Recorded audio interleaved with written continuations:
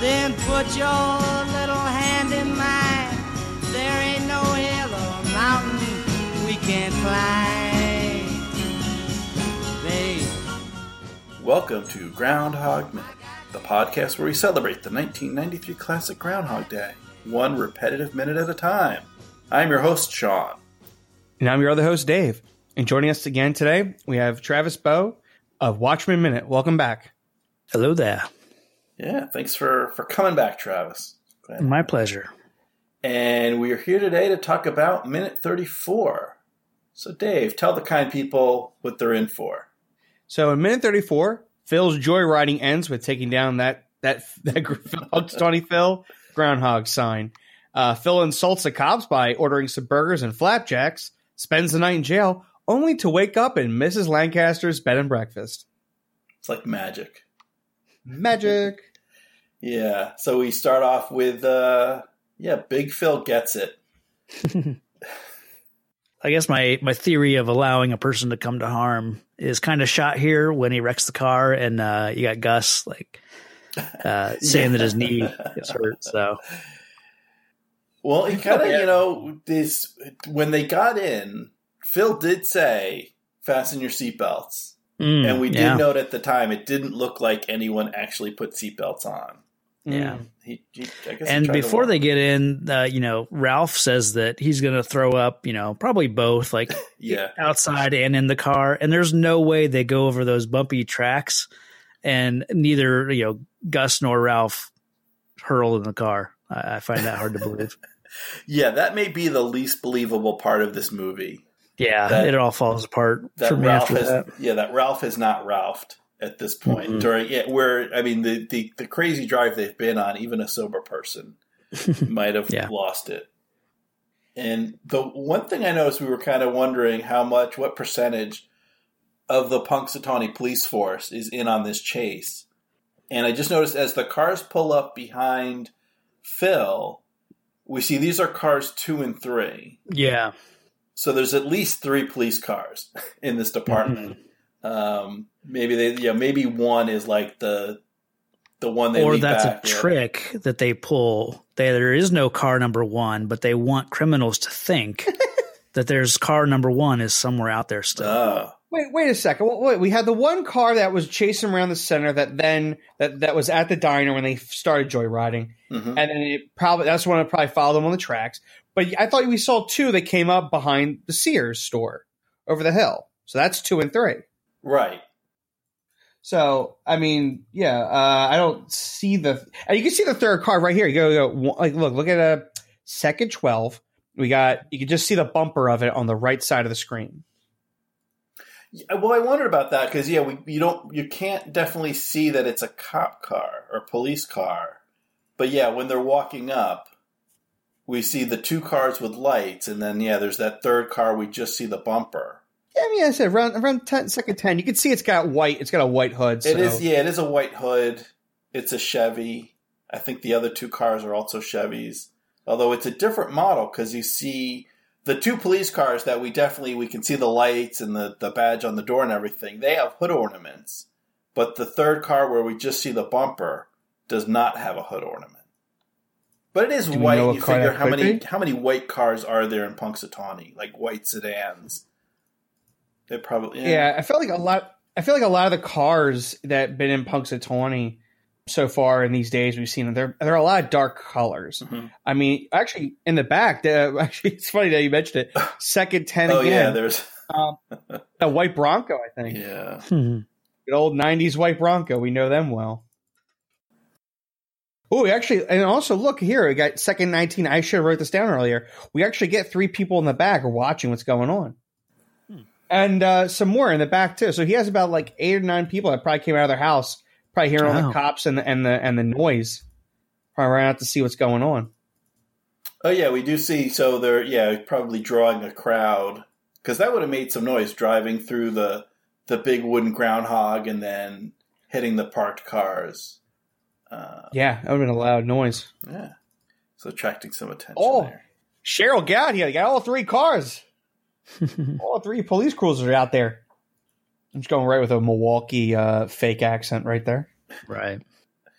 Yeah, I mean, at least according to the Internet Movie Cars database, there are at least two different models of Chevy that they're using as police cars. There's an 81 Impala and an 1980 Chevy Caprice Classic that both feature in the film as police cars. It looks like that's the Impala that doesn't have the hood ornament, while the Caprice does. So yeah, so that probably is. So like maybe that's car number one that we just see the bumper of. In that, again, yeah, around second 10, 12. So they are out in force. I guess it's like the whole town, the whole force there. And this seems like so this line that Phil gives. You know, he starts ordering cheeseburgers, 2 large fries. That sounds like the kind of thing, like if you want to spend the night in jail, and not that I mean, at this point, for the amount of damage that, you know, it isn't just a chase. You know, he wasn't just speeding. And it wasn't just this groundhog at the end that Phil's hit. They went over some trash cans, some mailboxes, and whatnot. I mean, he was probably going to be spending the night in prison anyway, or jail anyway. Oh, yeah.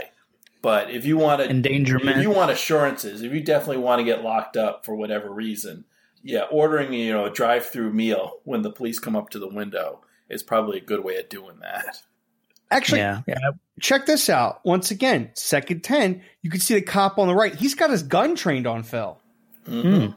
So really, I feel like the other two cops, like, they shouldn't even approach the guy now. They shouldn't approach the car because, like, they have a guy who's covering them. But, like, if they pull up to the window, he can't get a good, clean shot, God forbid, if Phil was a maniac with a gun. So, if anything, maybe that cop on the right should have said, well, hold back. Let's see what these crazos do. Yeah. Yeah. Yeah, I wish I had the balls to pull off the move of ordering food, if I ever get pulled over for speeding or whatever. Yeah, and unfortunately, I live in a world where there is a tomorrow and there are consequences, so not something I'm likely to be doing. Although there's supposedly at least 2 real-life inspirations for this event. There's a couple times where actual people have done this, famous enough people that we've heard about it. At least this is according to IMDb. They've got 2 tales. One is Paul Lynde supposedly led the police on a high-speed chase through the San Fernando Valley and, crashed. And when the police came up, he lowered the window and said, "I'll have a cheeseburger, hold the onions, and a large Sprite." And they have another account with the comedian Shecky Green in Las Vegas was intoxicated and drove his car into the fountain in front of Caesar's Palace. And supposedly when he got out of the car, he said, "Clean the floor mats and no hot wax."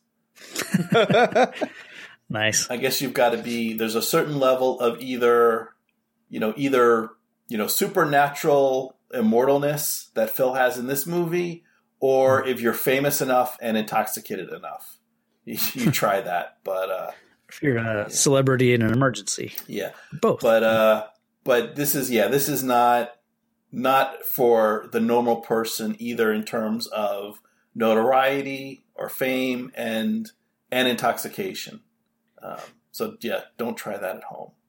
Yeah. So once again, we're looking. I feel bad. We see Gus and Ralph, and Gus has got a bad. His leg must have got hurt real bad, and he's kind of squirming in pain. He's got a head injury and his leg injury, his knee. And Ralph. Yeah, you said why isn't Ralph vomited from this? So when the cop pulls up, I wonder if both of them are kind of like, all right, once they realize that Phil's doing this smart aleck, takeout meal, I like to think Gus is like, okay, well, I am in pain. I'm going to play up that I'm in pain. Like, I mean, no trouble. I'm in pain. And I wonder if Ralph's Ralph had to have sobered up out of straight fear of that train coming at him. Just that. I don't think Ralph knows what's going on at all. I don't think he gets the situation because his line about flapjacks is totally genuine. He's not playing with Phil. Mm-hmm. as far as ordering food, he's like, oh, we're ordering food, then I'll have some flapjacks.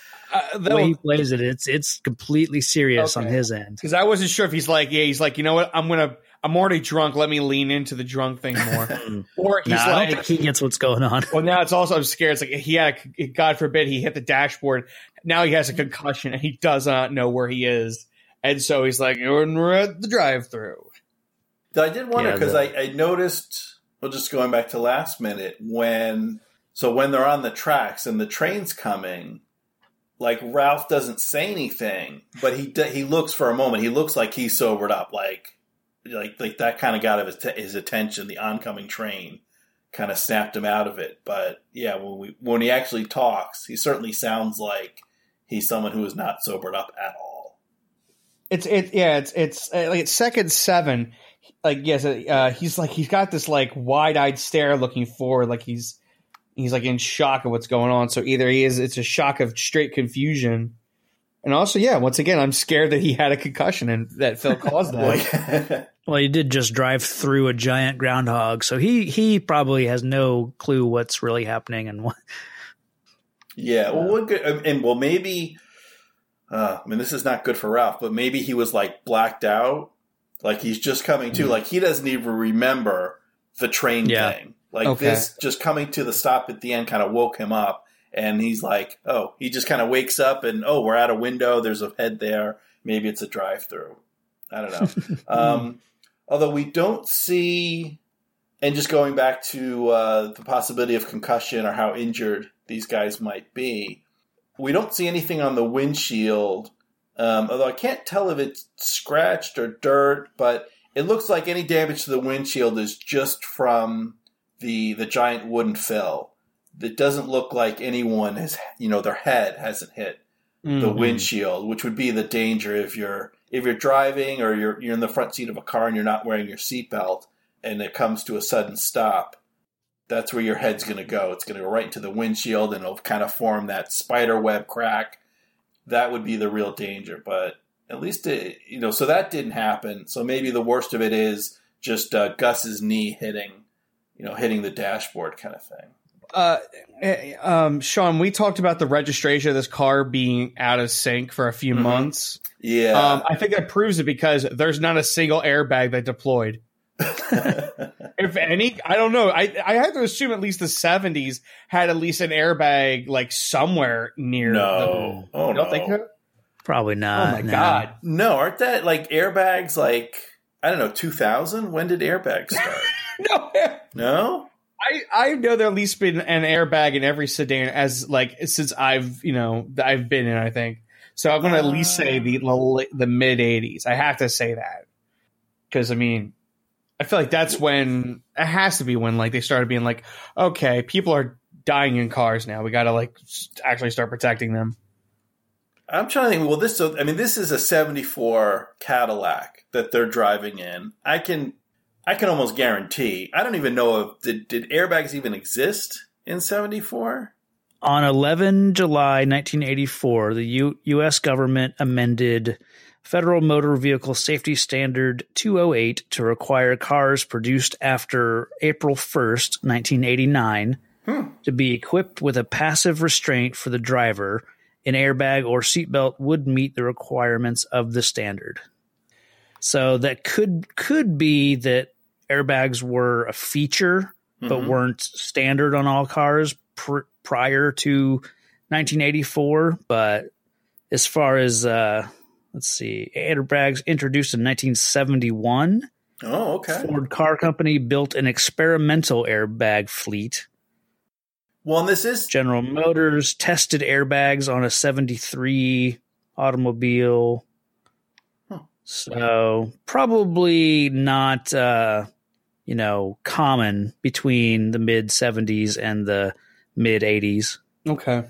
Well, so not required and not like standard on all cars, kind of like today. But at the time, it's 20 years old when they're driving it here in 93, but brand new. Again, this is a Cadillac Fleetwood Eldorado. This would have been a higher end car in 1974. Might have been an available option. Yeah, possibly. Okay, well then we'll go with this idea. If it was an option, it probably was either like removed and sold off. Yeah, and you know, I'm like Gus totally bought this like second, third hand. I think. Yeah, right. and He's not the original. Driven. You know, this isn't the first night that they've driven after a late night bowling session. Definitely. So that bag has deployed and, you know, probably not been replaced. Right. I mean, yeah, Gus even says, like, if we wanted to hit mailboxes, we could have let Ralph drive. Well, and don't like they wear out, right? It's even if they haven't gone off, don't airbags have to be replaced? And it may be 10, 15 years, but there is like a service schedule that, again, I'm sure that these gentlemen haven't kept up with. So any airbag that was in this car is long gone, and they probably haven't bothered to replace it by the fact that it's February and their registration expired, you know, in December. So that's just one on top of everything else that's going on here. They're going to get the ticket for the expired registration. Yeah, and even then, like, you know, the force that he hit those cars with, you know, whatever the payout they would have to in this hypothetical non-repeating situation, if we didn't have this day repeat, right, it would bankrupt whatever these two guys had. Well, yeah, man, that's a whole situation because this is not Phil's car. Nope. You know, I doubt they took the time to, Gus or Ralph took the time to call up their insurance agent and say, hey, I have, my buddy's going to be driving. Put him on my policy. Yeah. My insurance. It's your car. Yeah, so then we get a little shot. We cut to Phil's in the big house. Yeah, we don't get to see the other two. I hopefully Gus is taken to Punxsutawney General. To check out his knee, and then the doctor's just going to be like, you know what? You need a psychiatrist. Yeah. That's their answer Ralph's to everything. To the drunk tank. Ralph to drunk tank, Gus to the hospital, and Phil right to a cell. Yeah. Is this the first instance of Phil not being in bed at the stroke of 6 a.m.? Yeah, that we know. Yeah. I think So this is.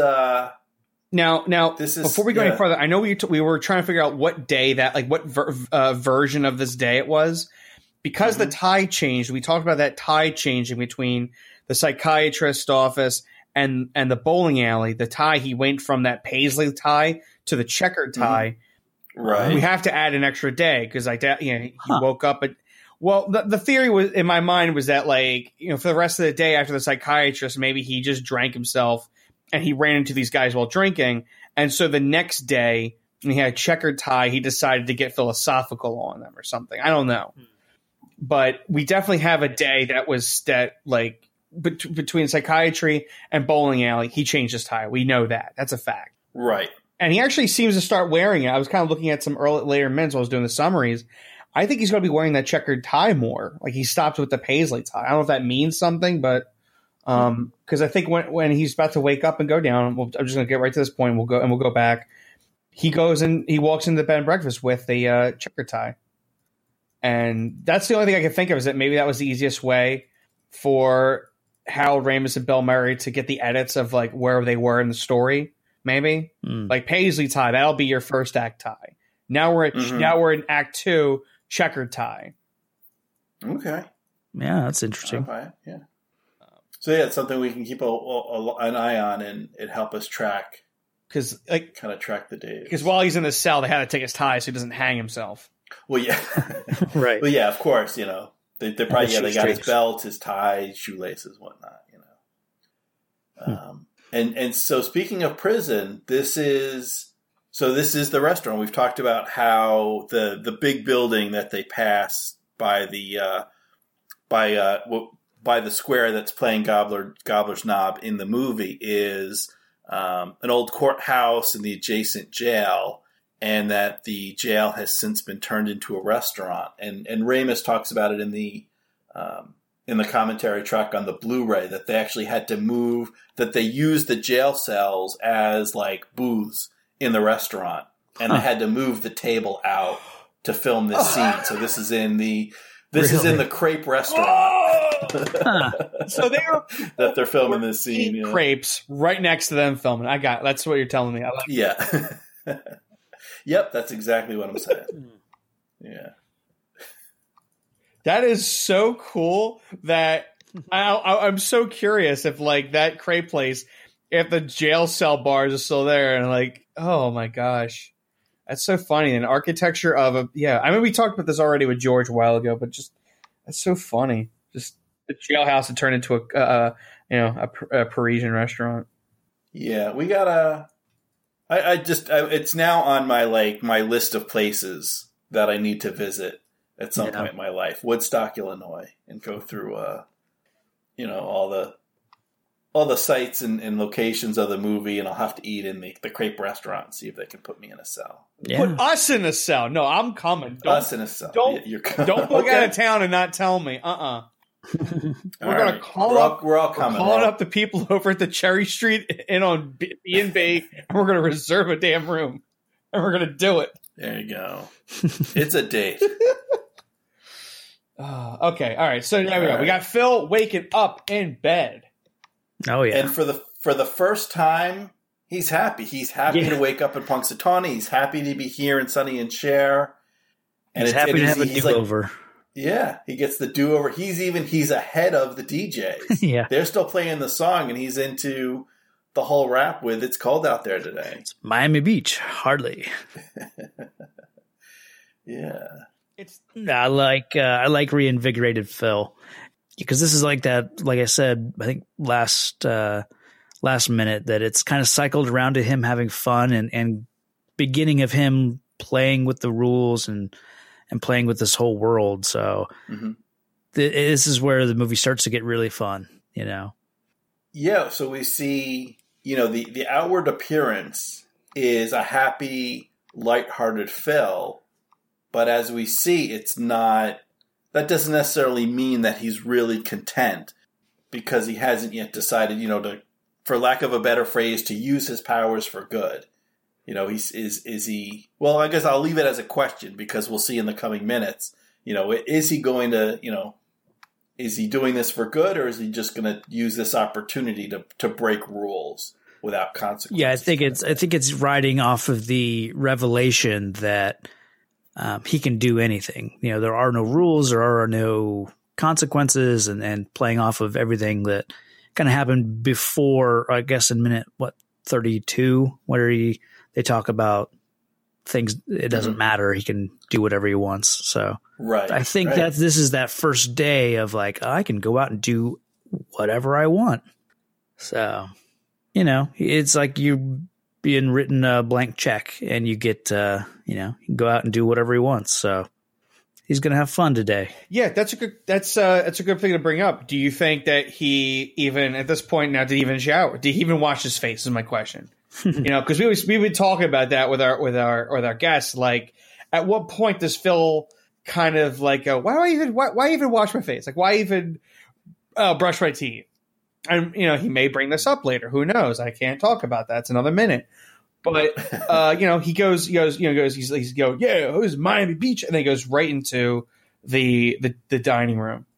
Yeah, I mean, that's kind of one of the things that, I don't know, we've touched on a little bit before. It's probably a road that it doesn't pay to go too far down, just because I don't know if there's any satisfying conclusions we can draw.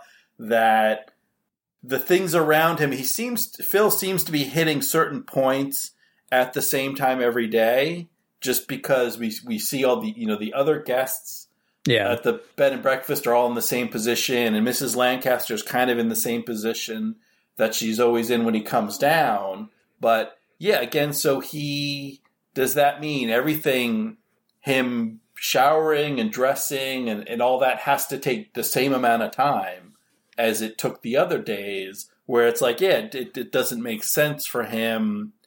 It doesn't make sense, to bother shaving and stuff like that. And, maybe the first day he packed up before leaving because he expected to be checking out. So probably part of his regular morning routine is kind of get his suitcase and stuff together, so he's just ready to go as soon as the broadcast ends. Whereas, this morning, as we'll see later, he's not planning on leaving at all. chance of departure is 0%. It sucks we didn't get to see him talk to the man on the stairs. I have the same. I was like, because it's so fun that he now really has the power in this conversation against Mrs. Lancaster. You know, he's not like scared and trying to deja vu. Did you ever get this feeling? Like, he's in control and she's scared because he goes, no, I slept like a baby and I know the game you're playing. I know that every morning you're going to ask me if I slept and how I slept. And I'm on to you, Mrs. Lancaster. I feel like this day he just came downstairs from punching the man on the stairs, you know, in the face, just like he will later. Oh man, wow. Because that's how this day is going to go. He's not going to take any, you know, crap from anybody. He's going to do whatever he wants this day because he knows that there are no consequences. So, oh my God. I mean, he grabs, you know, Miss Lancaster and plants one, you know, right on her lips. Like he's going to do whatever he wants. So I feel bad. That guy on the stairs comes upstairs and like, oh yeah, he's like, Phil just out cold. Boom. Yeah. Like, oh, Phil, like Ned deserves it. Definitely.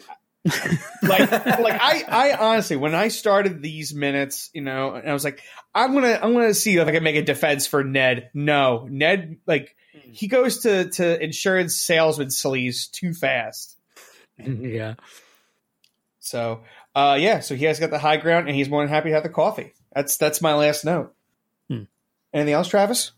Let me think.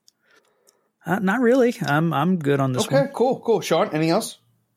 No, I think the only other thing that I wanted to note is that so Phil he surpassed the point where there are external consequences. You know, he's not still in jail. He's not injured or anything else from the night before, but there's still internal consequences. He still knows what he did. He still remembers what happened the day before. So just as, you know, it's not a complete and total freedom, even if it's free from external consequences.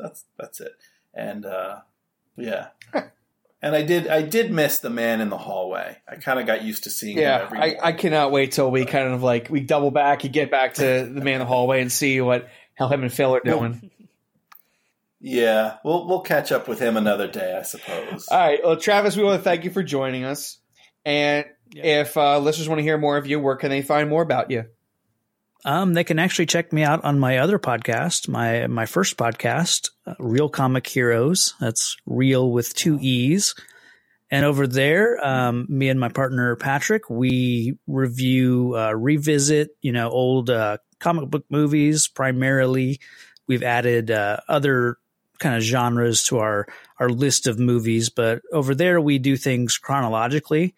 And we started with Superman and the Mole Men from 1951. Wow. And then we've just been progressing through our list of movies, you know, based on release order. So we've made it to the 1980s, 1987 as of this recording. And we just did Evil Dead 2, Transformers, the movie, the animated movie. We're coming up on Predator and Spaceballs. Ooh. So... Nice. So we have fun going through the timeline of comic book and geeky movies. So yeah, that's gonna be so exciting. What's gonna happen when you get like somewhere around the late 90s? What are you gonna do? Oh, I don't know. Just keep on trucking. It's gonna be a lot of movies. It's a real. Well, I mean, like, but right before, you know, like that year right before X-Men and Spider-Man, you know, it's a real mystery what goes on around then. Yeah. Real mystery what happens in around 1999. Yeah. Well, we are men of mystery, so you'll just have to stay tuned and find out what we do. Ooh.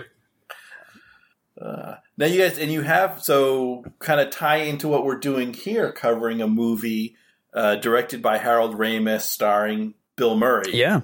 You've got some Ramis Murray collaborations in your repertoire that you've covered with that podcast, Ghostbusters. Yeah, we did Ghostbusters. We had Ralph Atchanasia from Cake Boss was our guest on that one, and that was a lot of fun. Awesome, cool. Very cool. Yeah, so another great podcast, and for folks that not every movie has to be covered 1 minute at a time or 5 minutes at a time. Sometimes you can talk about a whole movie. Yeah. What a concept. It's crazy. So cool. Yeah. So Real Podcast Network. Real Comic Heroes. Yeah. Real Comic Heroes is the name of the podcast, and it's REEL. Yep. Like a movie reel. There you go. All right. Well, so thanks a lot, Travis. Can you come back? Can we get you one more? Bring you back tomorrow? I'll try. We'll get the exciting conclusion to this interaction with Mrs. Lancaster here, and see how the rest of this day unfolds. Will Bill Murray get coffee? Find out tomorrow. Yeah, it's a bit of a cliffhanger. So so come on back, and listeners, you guys come on back, you folks. Come on back as well. Thank you for listening, and we will see you tomorrow, if there is one. Let them say your hair's too long, 'cause I don't care with you. I